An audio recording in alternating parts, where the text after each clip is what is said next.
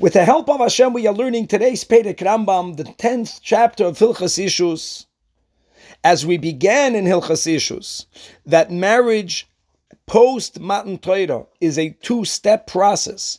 Step number one is called Kiddushin, and as we learned all of the three ways how we affect Kiddushin. Step number two is called Nisuyin. So the Rambam today is telling us exactly what makes the Nisuyin, what concludes, what finalizes the second step of the marriage.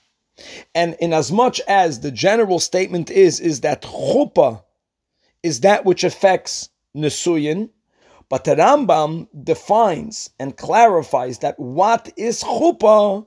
Yichud. Yichud means that the husband-to-be brings his wife-to-be in a room, in an environment that no one else is there other than them. They have yichud together. She is in his environment. That is what affects the Nesuyin, and it is that the Rambam calls chuppah.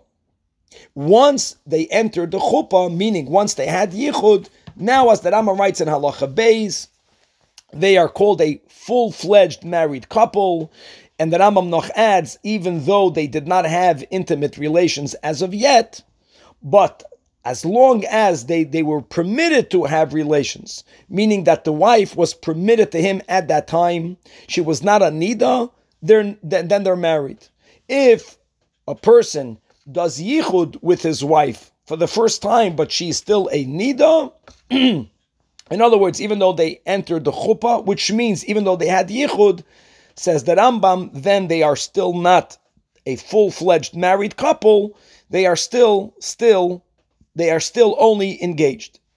Now the Rebbe, as we already spoke out in the previous segments, as we have in Likutei Sichos Chelik Lamed Tes, page 33, particularly in footnote in Ha'ara 22, points out that the Rambam did not mention about how to affect Nesuyin only here in Perek Yud, and not in the beginning in Perek Aleph, because as the Rebbe explains the Shita of the Rambam, even before Matan Torah people got married, the novelty, the additional rules that were given to us by Matan Torah was not related to Nesuyin, but it was related to Kedushin.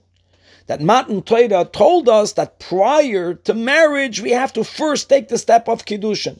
And that's why we have to emphasize and teach with all of the details the laws of Kiddushin.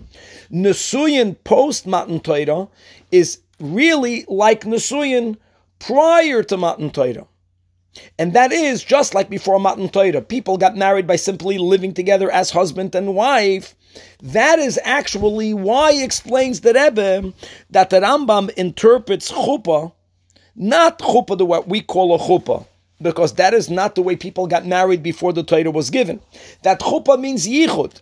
Yichud means that when the couple are together in a private environment, in his private environment, since that they are able to consume their marriage, since it's a moment where it's ru'oya lebe'ila, then this is the way marriage was done before Matan Torah. This remains the way marriage, the way Nesuyin is affected after Matan Torah. The chidush of Matan Torah was adding the step prior, which is the step of Kiddushin.